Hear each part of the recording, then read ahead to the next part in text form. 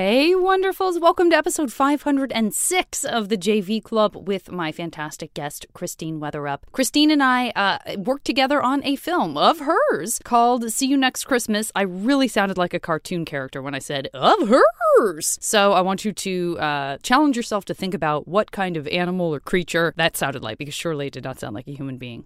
At any rate, I know you'll enjoy this episode. It was a ton of fun to record. I'm also getting very, very excited indeed about Max Fun Drive, so we'll be talking more about that in coming weeks. And if you're listening to this the week it comes out, I am on the high seas on the JoCo cruise at the moment, doing Braving the Elements and improv and workshops and all kinds of wonderful fun stuff with the dear, dear people. Such a wonderful time. I will be there with some fellow Max Fun podcasters, and maybe I'll even see some of you there. In the meantime, enjoy the episode, and I'll talk to you next week.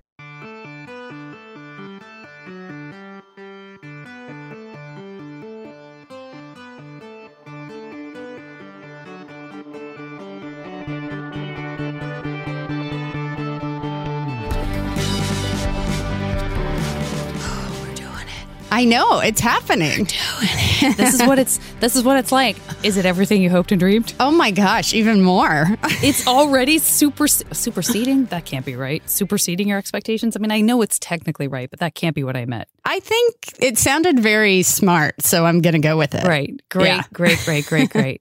How is your little one? Good. She is almost 16 months, which it's weird you call someone by months, and I think we stopped doing that soon. I know. I think we should continue to do that. Yeah, I don't know how many months I am, but maybe that does start to feel more depressing. Right. Maybe as you're like, higher, I'm 400 months or whatever, would be horrible. That would suck. Yeah. Now I feel better about using the ages that we use. And maybe that turned out being helpful in the very short run. I had a first grade teacher whose mom was born on leap year. And I remember in first grade, my teacher was like, my mom is 16 years old. And I was like, oh. That is a primary plot point of the Pirates of Penzance, if memory serves. That's right. You are right. Yeah.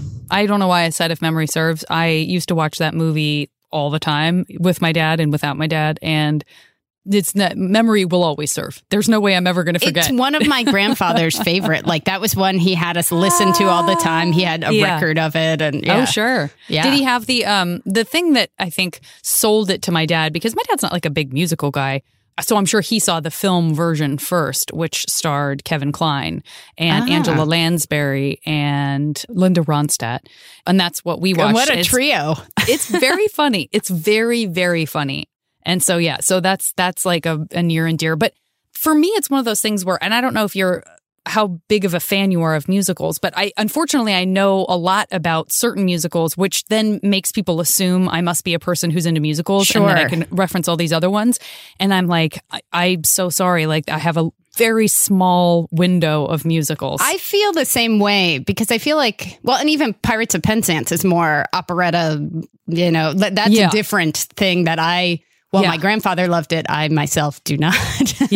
Whereas like Thoroughly Modern Millie was one of the movies that, like, the Julie Andrews, Mary Tyler Moore, very politically incorrect now if you rewatch it. But I watched that just on repeat. That and Bye Bye Birdie and Sound of Music were my childhood. Sound of Music, for sure. Yeah. I've never seen Thoroughly Modern Millie, I don't think. It's too bad that one doesn't hold up, because you want it to. You want it to be like, and just as it promised, it was ahead of its time. It was thoroughly modern. It holds up in a certain sense. Like, it's well made. The performances are great. And then when you pay attention to the plot points and there's a lot of problems. Okay. All right.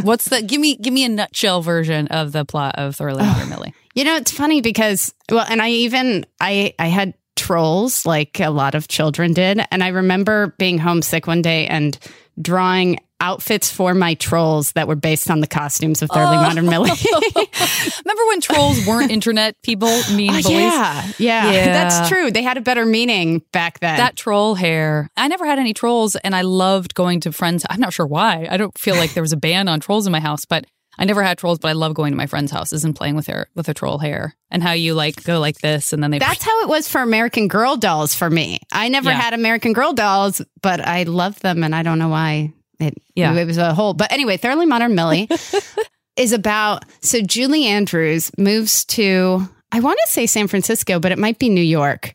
big city. Yeah. She moves to a big city and modern big city. She's like gonna go for it in her, she wants to be a career girl. But of course she also like is gonna fall in love with her boss because that's like the path to life, right? I understand. And so she moves into a boarding house just for women because that's like a safe place to live. But the boarding house is owned by this woman who's very strange, and you find out she has a deal where they're selling white women into slavery. You can see what I'm saying about not holding up. I don't know what I thought you were going to say, but it did not involve that. Yes, as one does. And there's like a laundromat scheme, so it seems like there's a... This is why now the more I say it, I really feel bad. It's like the Chinese laundromat, and it's her, henchmen who like are taking out the laundry, but they're taking out the girls they drugged. But she befriends Mary Tyler Moore, so who seems like a homely, person, but secretly is a daughter of a millionaire and is doing this to like live a normal life. And they become friends. Okay. They maybe uncover the scam, and actually Millie doesn't marry her boss and actually is a self-realized woman and falls in love with Mary Tyler Moore's brother, who is the son of a millionaire, but we don't know. She falls in love with him because he's wonderful. It's love. Yeah, it's truly love, and she gets rich. So, and Carol Channing, she's like the millionaire mom that you don't realize is the mom. Okay. Yeah. I've really sold you on it. Hang on. I just got to back up for a second. All of that I can sort of fit into one thing.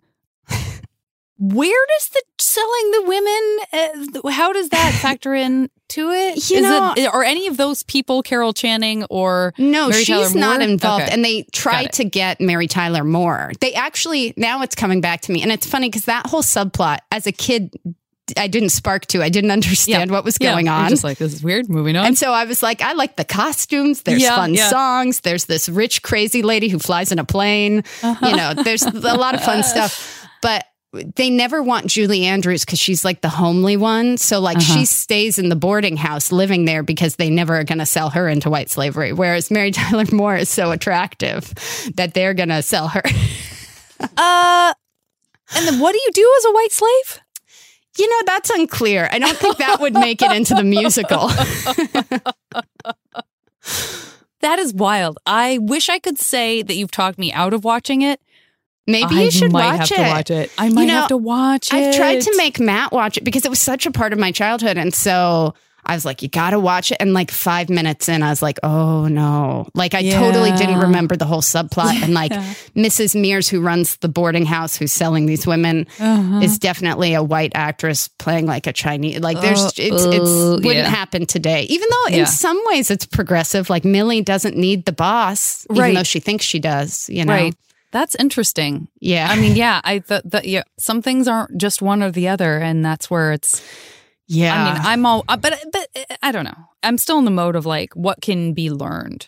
Yeah. From that. Like, I'm interested in it from the perspective of like, what can be learned about what was going on then? And as an artist, I think it is important to look at, and to recognize the problems. I think you can recognize the problems, but see like, why did people like this? What was it trying to say? What is wrong about it in today's audience, in today's modern context? Yeah, I don't know. I went to film school, so like I like watching anything, even if it's problematic. But then I am embarrassed to tell people I like things that are problematic. Well, for sure. I mean, this is not a great climate to be in a gray zone. It's not a great climate to be in a gray area. Yeah. Well, I guess this is a good time, and I will have said this already in the intro, but this is as good a time as any to say that we know each other most recently from me having done a role in your film. Yes. But we also had a bunch of people in common prior to that. Let me just put it into context. Where did you grow up? What city were you living in as a teenager? I grew up in Northridge, California, part of the San Fernando Valley. Mm-hmm. Which saying Northridge, California makes it sound more exciting than being like, I grew up in a suburb of LA. Right. I'm from the Valley. For many of us, you hear Northridge and all you think is earthquake. So, well, I was there. I was a mile from the epicenter. Lucky. Oh, so lucky. I mean, better to be a mile than at the epicenter, I suppose. I'll tell you what, I'm already heartened by the fact that happened and you were a mile away and you still live in LA. That actually is very comforting to me. So continue. Yeah, that's good.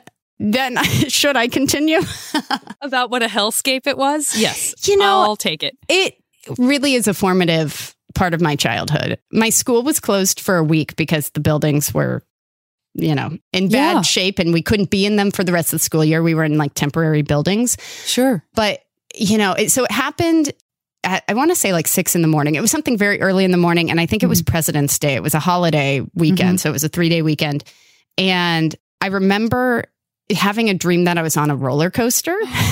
Oh, shit. And it was like a great roller coaster, really crazy. Oh, why would you have to wake up from that? Right? And then when I woke fun, up, positive spin. I had a closet. Like I didn't have a built-in closet in my room. It was like a not an armoire, because that makes it sound like fancy. It was not fancy. Anyway, this like cheapo closet that was in my room, the door flew off and flew across my room. Didn't hit me, but like, whew. Oh my God. And meanwhile, my dog, we had a golden retriever who was barking, and then silent. And like the layout of my house, there was a hallway, and I had my room, my sister's room was next to us, and then down the hallway was my parents. And my parent, I mean, they are big book people, like avid readers. And so like the hallway was lined with bookshelves, and the bookshelves all fell. So my parents couldn't get out of their room to check on us. God. So my mom is like textbook. Well, I'm not saying textbook. That's too soon. But textbook, like, oh shit, this can happen. Yeah. I mean, and people weren't talking about earthquake preparedness like they are now. Like, not at all. You know what I mean? You wouldn't even think twice about that. Well, and even my mom was a Southern California native. She had lived in earthquakes and hadn't thought about, like bolt the bookshelves to the wall or anything. Right. But so my mom was telling us like, girls, stay in your room. And like, there are aftershocks too happening. Yeah. And I just remember, I was in 5th grade at the time. And I remember wondering what happened to my dog. Because my dog was usually had slept in the living room, which was closest to my room. And so I snuck out and checked on our dog. And what had happened was he dove under, we had a TV and then like a little table with all of our VHS tapes. Hot stuff, yes. So cool. Thoroughly Modern Millie was certainly one of the VHS tapes. Bless. Anyway, and our dog had gone under the table and like got knocked out by the VHS tapes. It was okay, but sort of was unconscious. And so like poor Sonny was Sonny. like, Sonny Weatherup.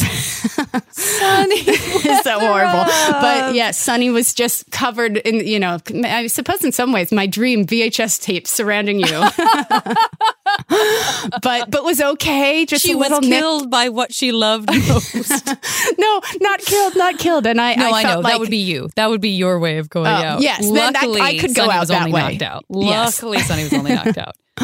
Oh my God. But yeah. And so you snuck out there and discovered this and then you couldn't do anything. I mean, you're just like, Sonny came too when my presence was Sonny. just, and so I, dug at the VHS tapes and I don't know. It's funny, like, how memories work and you don't, like, I know this chapter of it. And then I'm like, what happened after that? Did I bring Sonny to my room? Did I, like, my parents were still trapped essentially in their room. And I know I wasn't supposed to get Sonny. So like if I brought Sonny back, that might have outed me at the time. Yeah. So I don't know. Then flash forward, Sonny's fine. Yeah, I was going to say, you should ask your parents. Also, I feel like I listen to enough true crime podcasts, in particular about people giving testimony as witnesses, that I have zero faith in any of my memories. None. Yeah. Because they're even the last season of Serial where they had spoiler, but and I won't go too deep into it, but the whole idea is you just keep hearing people say, no, that's not how it happened. I understand that you have a record and recording of what happened, but I'm telling you, I know this memory. And which is so crazy because it just affects you. The memory that you've chosen or chose you is now it shapes you. It continues 100%. To shape who you are every time you call it back. And then now the last few years, it feels like the sort of thing that we've come to understand that gets bandied about both in academic circles and also just socially at parties is when you remember a memory, you're only remembering the last time you remembered it. You're not really remembering the origin. Oh, I haven't heard that. Yeah. Oh. So then it's so you've probably It's like a game of telephone with your brain. Like, oh, last time you might have added a flourish that you didn't know that you added. And like now that's cemented in as like, well, I remember it. So obviously it happened. So we should add really fun details. Each time we tell this story, find it new. Remember Sonny had just made you some pancakes? Oh, he was a great cook. You've seen Ratatouille, right? Okay. And so do you feel like what was your relationship to the concept of earthquakes after that happened? Did you become very fearful of them? Did you feel instead like, well, I've done this. We got through it. Like if it happens again? I think both. So I think in some way I'm like, you can't prepare, like you can do everything. You can have your water saved and all this. Right. And then like a bookshelf falls on the water and it like, you can't reach it. And so what good does it do? Which maybe that sounds very nihilistic and bad. But I mean, like to me, a tornado is way scarier, or a hurricane, because you know it's coming. Whereas an earthquake, you have no prep. And so in a sense, why worry about it? It might happen. Yeah. And the aftershocks are actually what was scarier, because you had a sense. So like anytime, if somebody's walking and there's like a creak in the floor, it's like, wait, it's starting again, but it was just a creak. And so like in our old apartment, which you were at because we filmed there. Yes. Anytime our upstairs neighbors walked above us, I was always like ready to duck under the table. So like it's still with me a bit. It stays with you. Yeah. And so were you continue to live in Northridge as a teenager? It wasn't like because I'm sure, did you have people in your life who were like, we are leaving? My cousins, actually, they moved to Northern California after that. Okay. Also a great choice. Yeah, I know. It's not really escaping the earthquakes, but somehow felt like... I get it. And yet we must all laugh at it. Right. Probably they did too. But then I think it's also like you could be like, oh, I'll leave. And then you go to, Florida and there's a hurricane. Like... Or you leave and you move to Omaha, but then you just get hit by a bus. Right. That's true. It could happen anywhere. Yeah. Well, my dad used to always say, like, it's not going to happen again here. Because my mom, I think, was a little, I was going to say shaken by it, pun intended. It's really hard, not to. Your brain automatically starts going to those things. Yeah. But yeah, he was like, it's not going to happen in the same spot again. So we're safest staying here, which is, I mean, fault lines do recur. So it's not the most solid logic, but it sounds really good. Yes, it does. Does. What are the chances? Yeah, no, I definitely could see how that would be employed. And so what was the high school like that you went to in Northridge, California? Well, so my high school was not in Northridge, California. I went to an all-girls school in LA. So not a religious one, but an all-girls school that was great. I loved it. It's interesting because my sister's 3 years older than me. And I remember when I was in elementary school and she went to this all-girls school, I was like, can you believe an all-girls school? Who would do that? That must be horrible. And then somehow when I got closer, we applied and I got in and I was like, well, I guess I'm going. And I never thought twice about it. Like the thing for me that was great is I never, this maybe sounds crazy, but I never realized boys weren't there until I was around boys. And then I was like, oh, this is way better when I'm surrounded by women and we like actually are asking intelligent questions in class and focus. Yeah. But like the second, because I did speech and debate in high school as well. I'm very cool, Janet. I love it. Please tell me you played the tuba. That's the only way you're going to cap this off. No, you weren't in band? No, I wasn't. I wasn't that cool. I was only so cool. Just speech and debate. Thank you. Speech and debate, great. But I do think of that as cool because I think of that as having a level of comfort with conflict that I 1,000% did not have. Like, see, there's speech and debate, and I did more speech. So the conflict still is hard for me as a person. Got it. Yeah. So is that more, were you also doing theater or was speech kind of an outlet for that or both? Well, all of the above. So I did the speech categories. So they have like dramatic interpretation and things like that. And so I did those. I did some theater in high school, and then as a product of growing up in Los Angeles, I begged my parents to let me audition for things. And they said no for a very long time, but there was an open casting call at my school and they finally relented and they were like, okay, go to the audition. And I got a call back. It didn't go any further than that, but they were like, okay, you can take classes. Okay. Will you please tell me what the callback was for? I took, it was an untitled Touchstone Pictures movie that I don't know if it ever got made. Gotcha. But I do remember going to that callback and we were walking up, my mom and I, we were like, we've never done anything like that. Nobody in my family's in the industry. And I was like, are we in the right place? I have no idea. And my mom was like, look around. Everyone looks like you. And it was like they all had the same haircut. I had my bangs. And I was like, oh, yeah, we're in the right place. Okay, we're going to take a break. I will be back after a word from our wonderful buddies at Maximum Fun. I hope they've got the bread bowl. Have you seen the bread bowl at this place? Mm-hmm. Good evening. Welcome to Maximum Fun. Have you been here before? It's her first time. Very good. Might I recommend our special? Oh, please. Can I interest you in the Max Fun Drive? I'm told they're cooking up something quite extraordinary this year. I've heard about this. With limited time thank you gifts for new and upgrading members? That's right.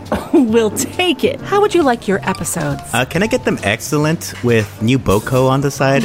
Oh, are there live stream events? Absolutely. You know, if you're interested in events, Meetup Day is returning. What? Oh, you're gonna love Meetup Day. It's the best. Okay, let me make sure I have everything. Max Fun Drive 2023 with limited time thank you gifts, live stream events, Meetup Day, excellent episodes, and of course, new bonus content. Sounds perfect. Great. We'll get it started and it'll be ready in 2 weeks, March 20th. Oh, can we also get a couple of waters? Of course. Okay, so I interrupted you. Sorry. So No. They let you take classes because the callback sort of showed maybe some sort of. They were like, okay, yeah, and I had really begged, and like they were like, classes are a nice sort of interim. We'll give you that, and then after you're in classes, and you're like, well, this person has an agent.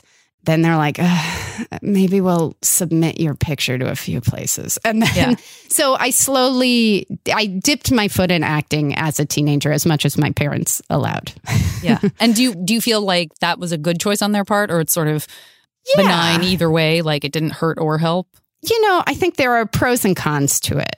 The pros, I mean, if they hadn't let me, I think I would have been miserable because I so desperately wanted to. And like, I think by nature of being so close to the industry, it was like I was like peeking over the, the fence, like, oh, please let me in.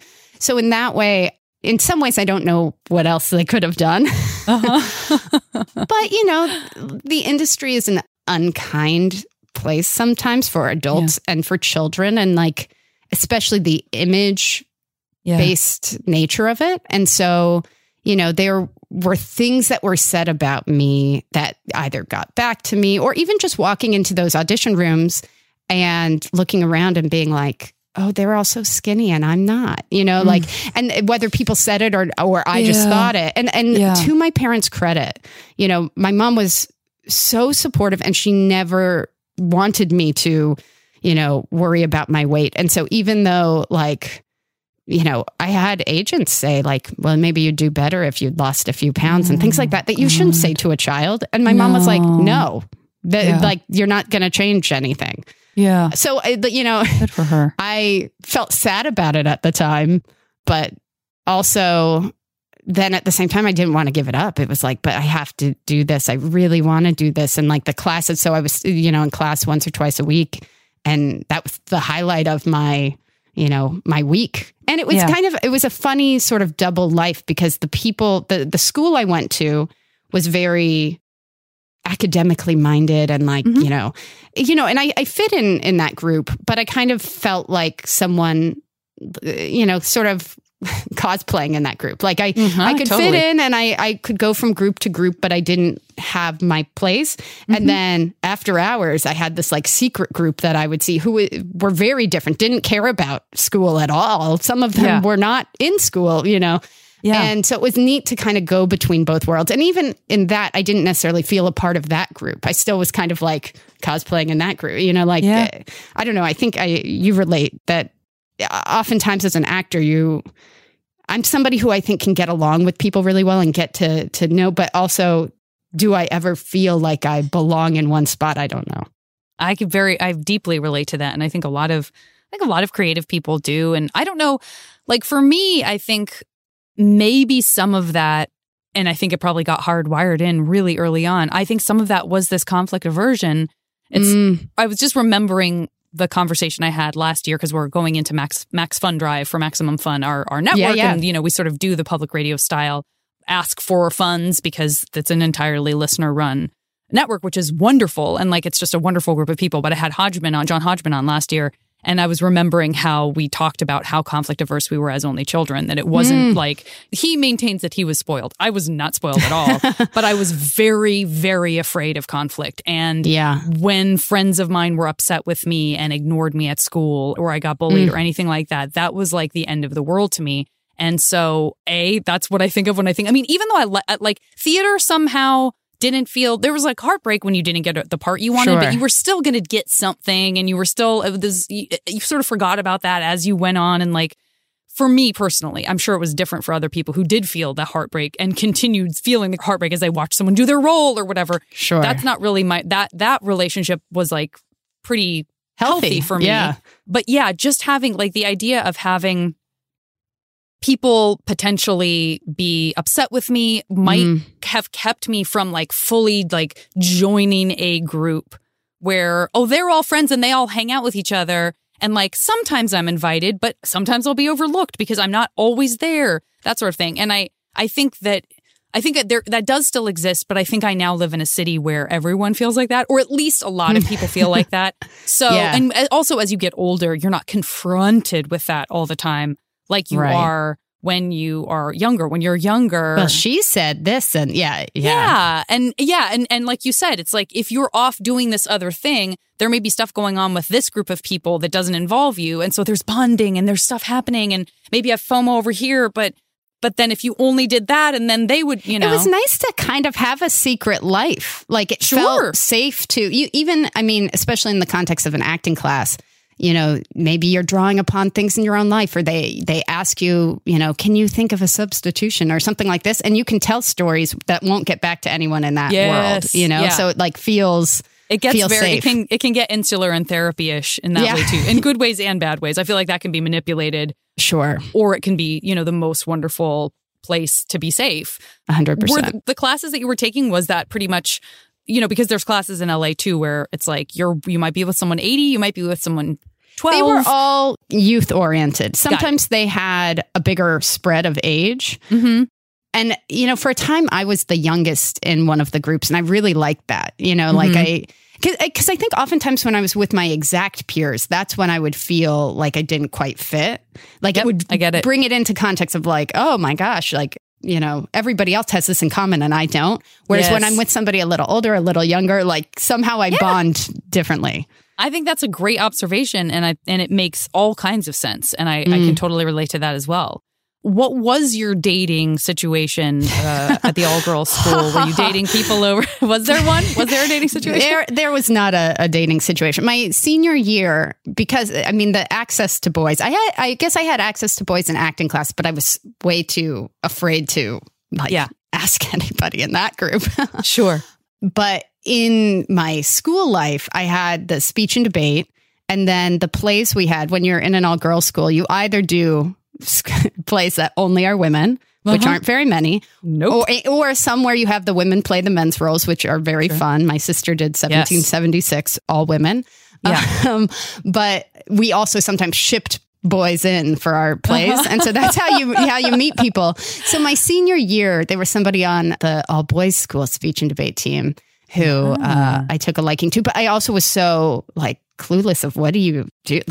Even I feel like I would call it dating, but it's we got together at a few appointed times. Yes. So for me in that moment, it was very racy and exciting, but also, also scary.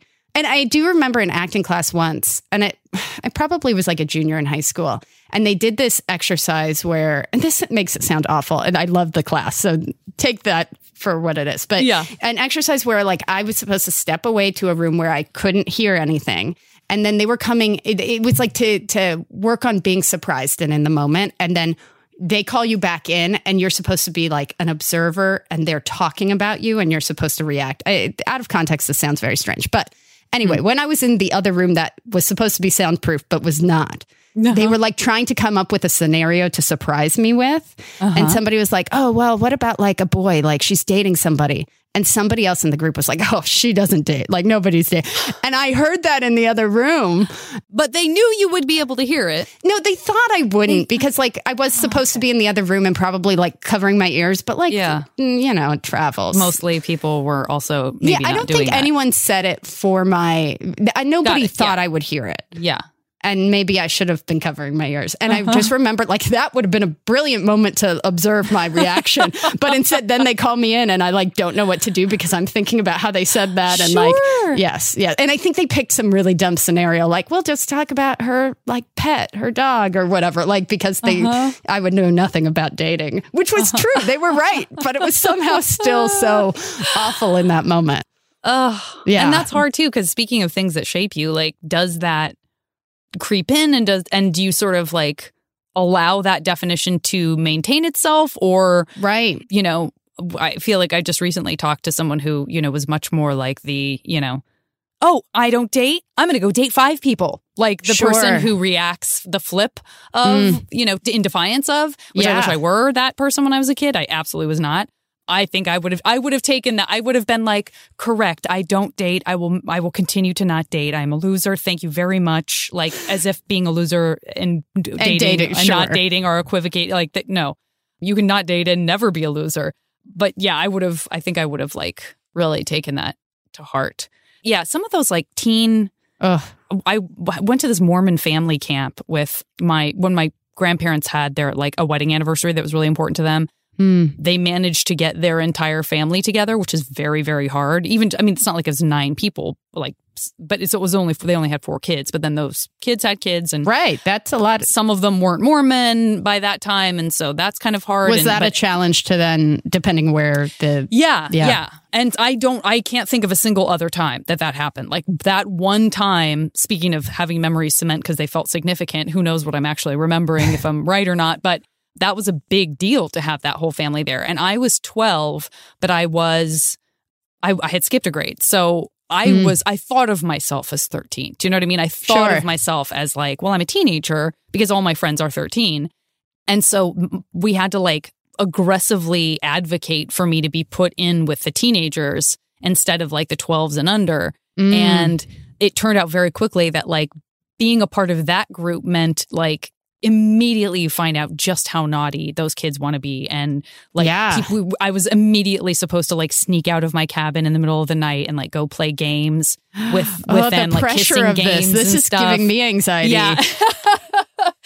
It was really intense. And that's one of those examples of like the social group where I feel like every game we played was peer pressure based. Like it felt like it was designed to be like everyone else in the room is going to do this thing. So you are going to do this thing. Yeah. Like it's such a weird exercise. It almost felt like we were being studied by doctors. Did you ever go to those parties where it was like spin the bottle or 7 minutes in heaven, those kinds of parties? Yeah, I was trying to think about that because I feel like I didn't. I feel like I watched movies where that happened, but I am hard pressed to think of a time I ever was in a closet with someone in the dark. How about you? I didn't go in the closet. I was invited to one party where I think people knew. They were like, don't invite her. She's not going to be fun. And they would have been right. I would have just been a ball of anxiety and like come up with a lie to like step outside and escape.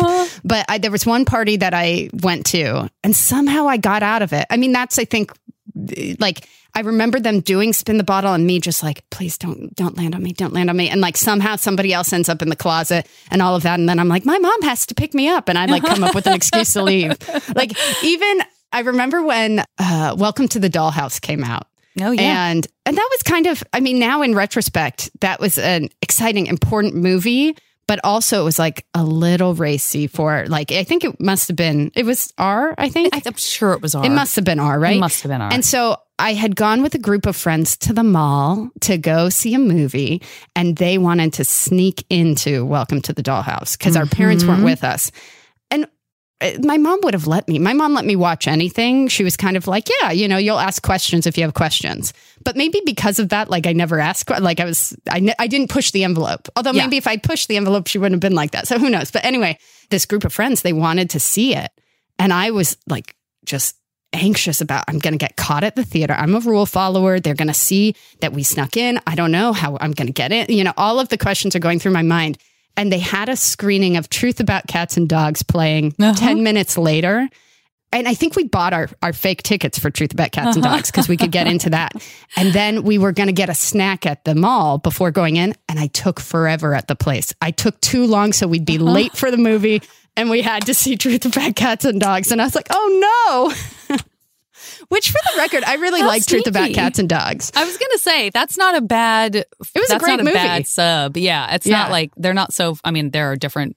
Yeah, my friends weren't disappointed. It wasn't like we were seeing Barney the movie or like something that would be so childish or something. I mean, that's very interesting, too, because there's the same person who doesn't want to get in trouble at the movie theater.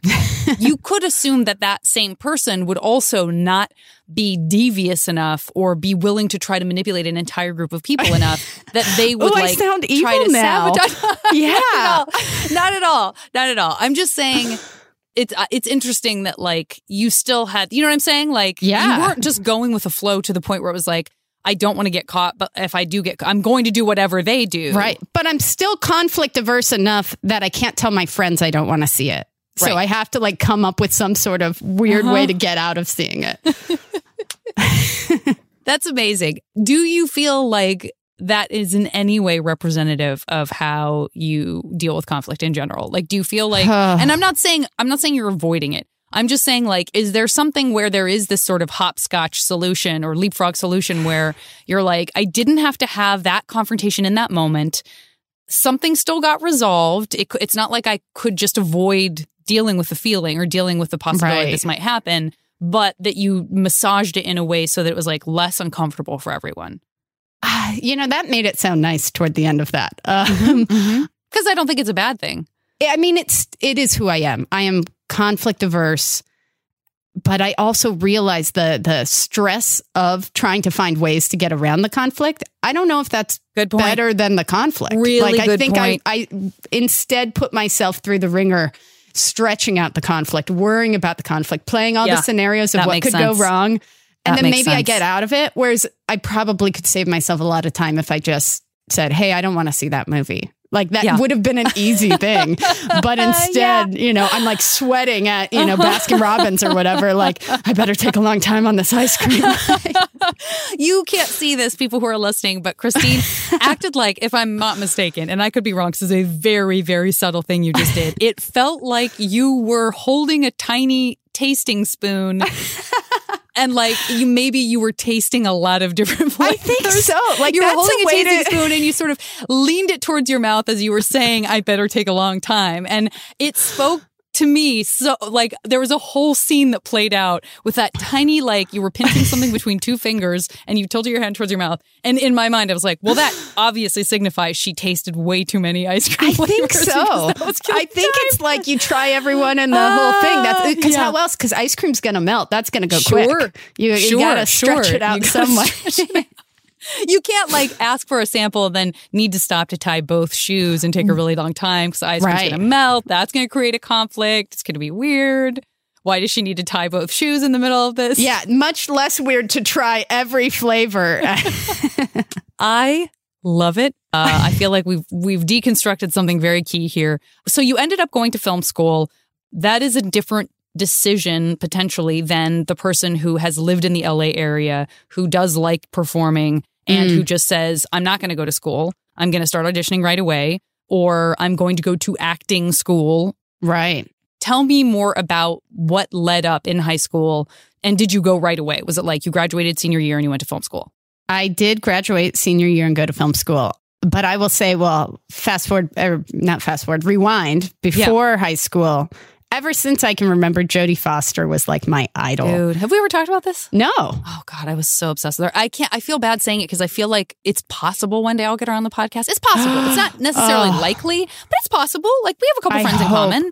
You have you can say that sentence. I can say that sentence. That's very cool.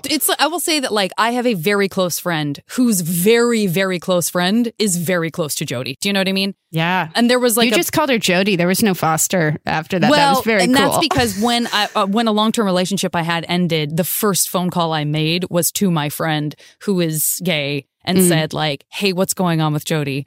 Like, I know she likes younger women. What's happening there? And she was already dating someone. Ships in the night. But yeah, I was, you know, what's hard about being quote unquote obsessed? It's very dangerous to say that about Jodie Foster because we all know that someone wanted to shoot Ronald Reagan for Jodie Foster. And that's got to be the most fucked up thing that can possibly happen to you, short of it happening to you personally. Yeah. Short of you being assassinated, someone like you don't know trying to assassinate someone on your behalf has got to be traumatic beyond belief. Yeah. So we all know that what I mean is that I just, like you, I just idolized her as an artist. I had a huge crush on her. So that also was happening.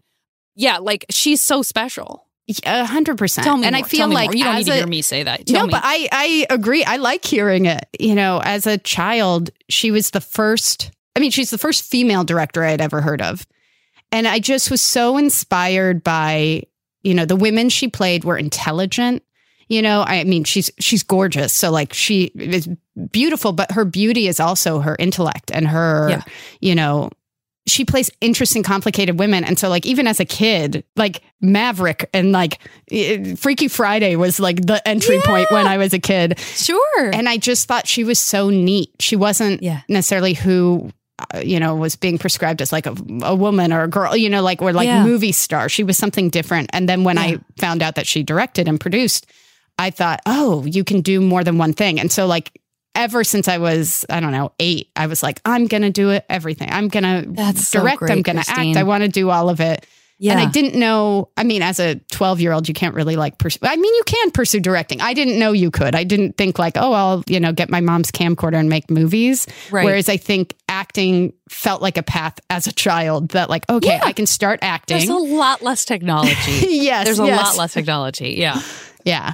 And so that makes sense. Wait, so I assume that you saw Little Man Take because that's the first thing she ever directed. Yes. I could not have loved that movie more when I saw it. And I bought the soundtrack and like would just think about it, just find myself thinking about it. Soundtracks. I miss soundtracks. Like I feel like it used to be all my favorite movies. I'd have the soundtrack. You'd be like, well, obviously I have to get the soundtrack. And now when you go on Spotify, if you have Spotify, you can see like other people kind of curate the songs from a thing. But sometimes it's missing some of the ones. Yeah, because they're not in the right order, or you're not forced to listen to them in the right order.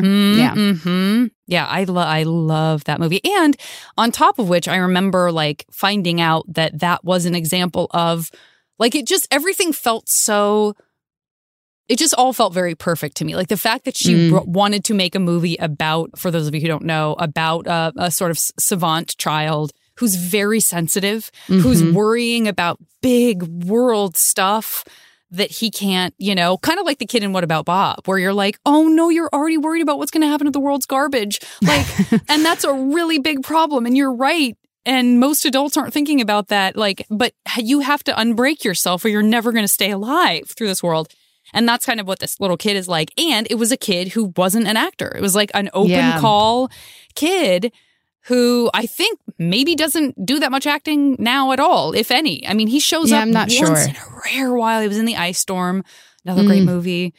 But yeah, so I remember thinking like, yes, like check, perfect choice, perfect casting, perfect direction. Photographs of her on set, it's just like magical, especially like the pictures of her with the boy, you know, I don't know. There's just like a magic to it. And I like those photos are burned in my brain because as a kid, I was like, oh, one day, you know. Yes. Yeah. Well, and I think too, that the whole thing where people talk about that, you know, it's not a guarantee if you were an actor that you're going to be a great director with actors specifically.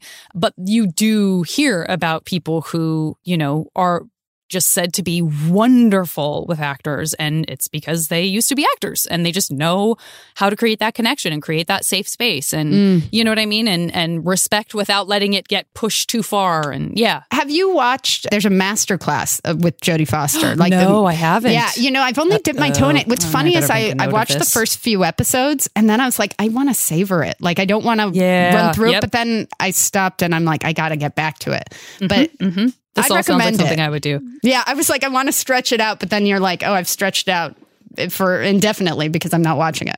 Yeah. Yep. I've so done that. Yeah. Right? I've so done that. It's a weird game you play with yourself where then you're like, I know I'm never going to watch it. Yeah. Now I have to start over. Like, I feel like I have to do it from the top again. Yeah. And you may end up doing it from the top. Yeah. I think I do. Yeah. Oh, it's time for a quick break. I will be back after a word from our friends at Maximum Fun. Where am I? On Maximum Fun, What do you want? a podcast miniseries about The Prisoner. Whose side are you on? That would be telling, but okay, I'm on my own side. It's one of my favorite ever TV shows. We want a podcast on it. A Prisoner podcast. You won't get it. By hook or by crook, we will. Who are you? I'm Elliot Kalin. Who is number one? Jesse Thorne. But you are John Hodgman. I am not a prisoner podcaster. I am a free man. Are you okay? Elliot, are you all right? Okay, I'll watch it. All 4 episodes of Bee-Potting You are out now.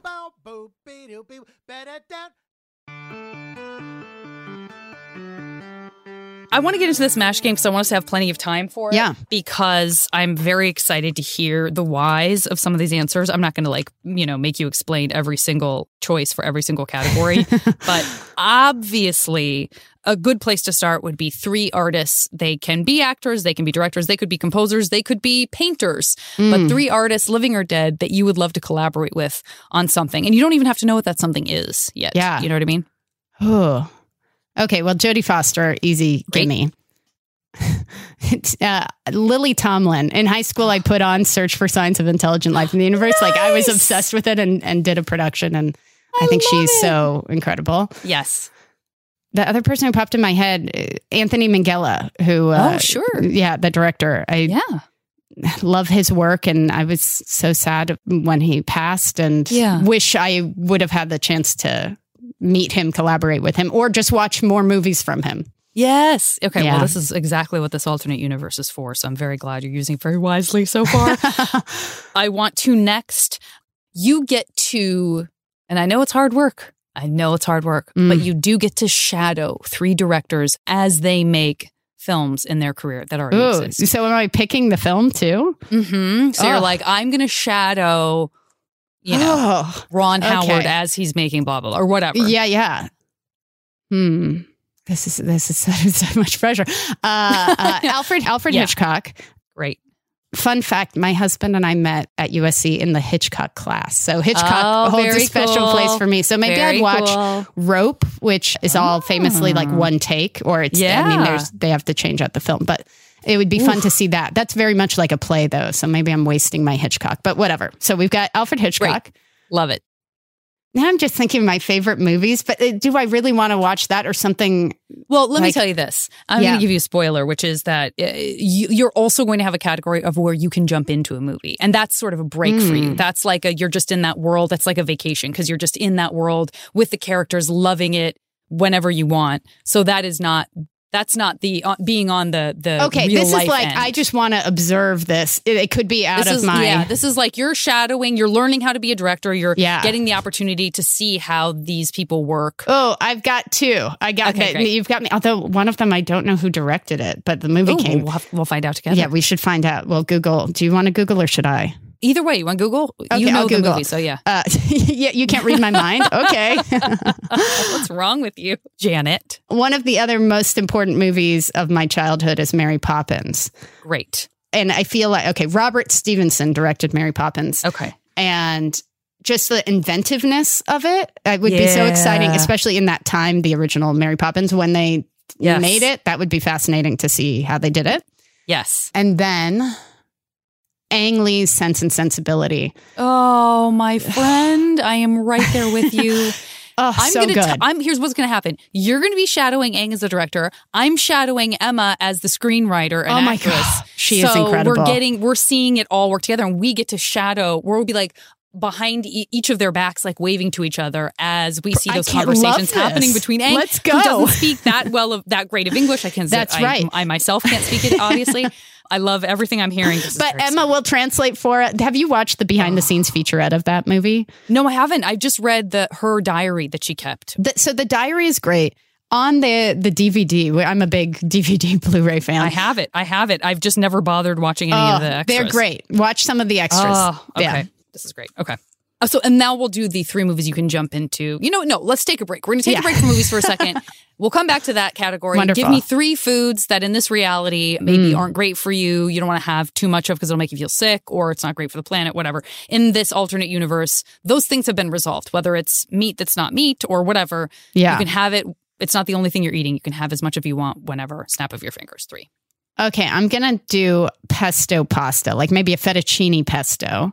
Great. I'm going to do a Baskin-Robbins ice cream cake, probably mint chip. Yes. That is my birthday cake of childhood. Yes. I do have a sweet tooth, so I'm going to go my grandma's cheesecake as well. Oh, great. Okay, awesome. All right. All due respect to your wonderful partner, I am going to need 3 romantic interests. They can be characters from things. They can be people living or dead. You can pick the age that you want that person and extract them from history, and they will be all yours. 3. Yes. Romance and sex. I've been thinking about these, preparing. Wonderful. Wonderful. But that makes it sound like I should have good answers for it. So forget I said that. But because I've been in the like teenage, memory space, as a teenager, Joseph Fiennes, in the year that he did Shakespeare in Love and Elizabeth, that era Joseph Fiennes. Yes. From a cartoon. Right. The character of Dimitri and Anastasia, voiced by John Cusack. Very attractive. I got to be honest with you. He just came up. This Dimitri is an interesting did as well. He just came up in another MASH. For the first time that I can remember. I think it might have been the first time. So this is a weird collective conscious. Interesting. Thing. He's dreamy. He's dreamy. Yeah. And then a third one. See, I said I had thought about these, and now I'm blanking on my third choice. It happens all the time, I'm sure. I know. It's a lot of pressure. Not just to you. Yeah. I'll go with, in Bridget Jones's Diary, the Colin Firth character. Right. Yeah. Yeah. All right. Next category. Let's do 3 places in the world you would like to have a second home. We're going to be able to teleport you there so you don't have to worry about the travel. Okay. The Cinque Terre in Italy. Great. How about a flat in London? Right. What's my third place? I'm not a beach person. I don't like sand. So despite the Cinque Terre, the sand is out. Oh, well, you know what? Now I'm saying sand. Palm Springs. Palm Springs is like, I got married in Palm Springs. I love Palm Springs. Right. But not barefoot. I'm not in the sand. No one's going to make you go barefoot. No one's going to make you go barefoot. All right. Let's do the 3 movies that you can jump into and just be there for however long you want. I live in the movie. It's like, when I live in the world of the movie. Exactly right. Okay. You're not reliving the plot. You're not a character in the movie. It's just like, this world exists. Sure. Whether or not the movie's happening, this world is here for me to access and just movies get all over me. Just popped into my head. Everyone Says I Love You, which is a Woody Allen musical, actually. I feel like that version of New York and like Ed Norton dancing, I don't know. It's ridiculous and lovely. It was and kind fun. of, was it like La La Land before La La Land kind of? Kind of. And I mean, I don't want to give any credit to Woody Allen at this point. I'm very angry with him. It's controversial to bring up a Woody Allen movie. So I once again, it's like things from my childhood that mean something, but also Understood. Now. But I would that's say the experience you had with those You're thinking about the actors, first of all. You're thinking about the story. You're thinking about the way it made you feel. There are a lot of collaborators outside of that, and like the magic of that movie. I love. Got it. Okay, let's see. I feel like I want to do a period film. I mean, maybe. I'm trying to what's a epic, because oftentimes a period film could be really dark and bad. Things may go awry, so you don't want to go. I mean, you're in a safety bubble, so don't you worry about things taking a horrible turn. Like you pick something knowing the plague is on the way. Oh, fair. So you're going to be frozen in safe time, so to speak. But Shakespeare in Love came up earlier. Oh, sure. That's like a lovely, theatrical, sort of fun fun world. And then let's see. I mean, I keep thinking about When Harry Met Sally. I almost picked Harry for my third, but he would be a little difficult as a love interest. Like he's great, but then he's also annoying. Yeah. So I'll pick the world of I'd love to sit in that film. Absolutely. Okay. Second to last category. Let us do 3 alternate universe careers.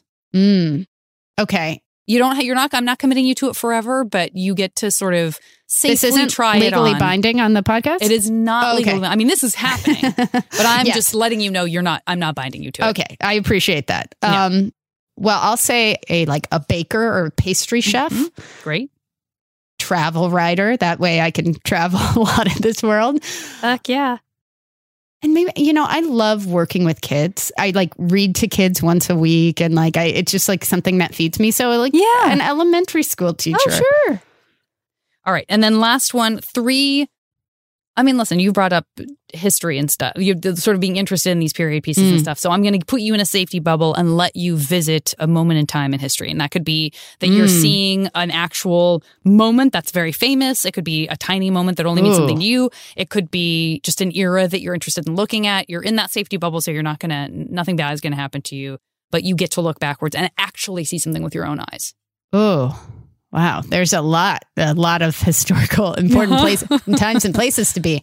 I mean, when I was first thinking that, what would be pleasant, post World War II baby boom, that moment of celebration and the world felt like it was over, but now it's back. So not during World War II, that's hard. No, but that totally makes sense. Right after is interesting. Yes. But then, I mean, I guess if I can pick anything, the time of Jesus, not to be religious about it, but I want to see what actually happened. What was happening? It might be nice to be around for that. Yes, great. And then I'll say the revolution, the American Revolution, would be fascinating. Great, love it. Okay, wonderful. All right, give me a word that sort of helps describe your feelings about your daughter. Oh. I mean, it's funny. I went, and then I thought, to have awe over her. Yeah. Oh, that's beautiful. Yeah. Done. Constantly surprised and amazed. Great. Yeah. Oh, great. Okay.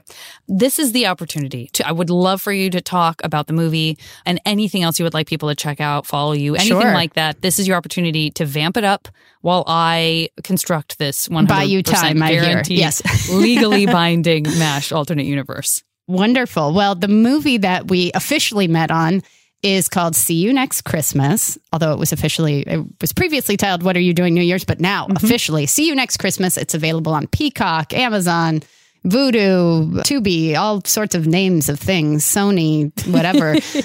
You can find it if you Google See You Next Christmas, See You Next Christmas movie. You can find us also by that name on Instagram. And let's see what else. My name, Christine Weatherup. You can find me on Instagram. I can keep talking. I have a long name, so that took a little while. You could talk more about all the pets who may or may not have had the play on Weatherup. Only Sunny Weatherup was the only one that played on it. We did have 2 hamsters, Sniffy. That's kind of a lame name. We were young. Sniffy. But Sherlock. And both of them were named because when you bring home the hamster, they have the little holes in the boxes. And so their little noses are outside it. And so Sniffy and Sherlock, Sherlock's the more intelligent version of Sniffy. More investigative. Yes. Understood. Yes. Okay. Well, that brings us to your MASH results. I feel great about them. I hope you'll feel the same. There's a lot going on here, a lot of really different stuff happening. You are going to never be bored. I promise you that right now.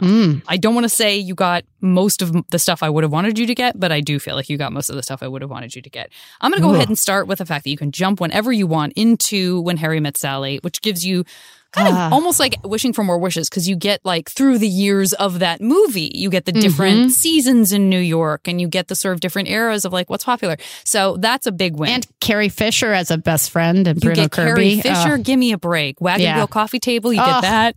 Love that scene. So really, really great. Super excited you got that. I also want to congratulate you on a bit of a different turn. If you want to jump in to see the U.S. Revolution, the American Revolution happening, get some sense of what was going on there. I can see the where the wagon wheel coffee table came from, that period. I think that is what drove me over to that right after I finished talking about it. So pretty extraordinary there. But what's very cool is you're going to be able to tell your kids that you teach about your firsthand experience of the American Revolution. How many classes can say that what about an their exciting teacher? class that would be. That is extremely cool. You also have a beautiful house in Palm Springs. Oh. Head over there whenever you like, not barefoot. You have unlimited access and enjoyment of your grandma's cheesecake. Oh, which is fantastic. I feel like Colin Firth's character in Bridget Jones's Diary is going to really treasure that cheesecake for what it means to you and for how delicious it is. He's a sensitive, thoughtful person. But in a quiet, very sexy, but understated way. Yes. Very British. Yes. And you might think he's mad at you sometimes, and he's not. He's not mad at you. You're just misinterpreting his quiet British. He's charmed by my craziness. That's exactly right. That's exactly right. You know who else is going to be charmed is the following two people I'm about to tell you about that you're going to be collaborating with.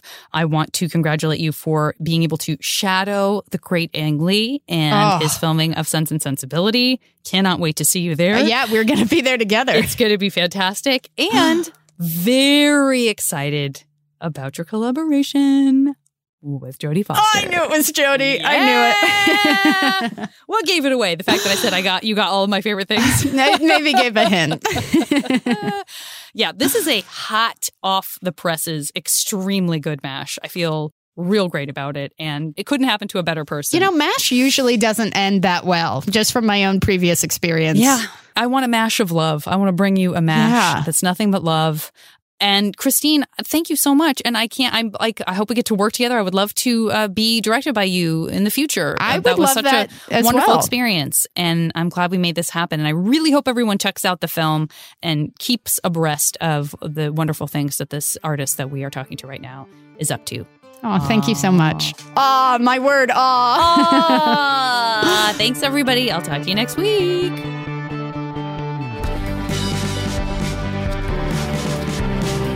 The show is recorded by me and edited by Julian Burrell. And as always, the JV Club theme song is Back Before We Were Brittle by the amazing Say Hi. Hey, remember when we could save kittens from trees or lunch on skyscrapers, bring the villains to their knees? Maybe we should move someplace new and build time machines to go and get us back. MaximumFun.org. Comedy and culture. Artist owned. Audience supported.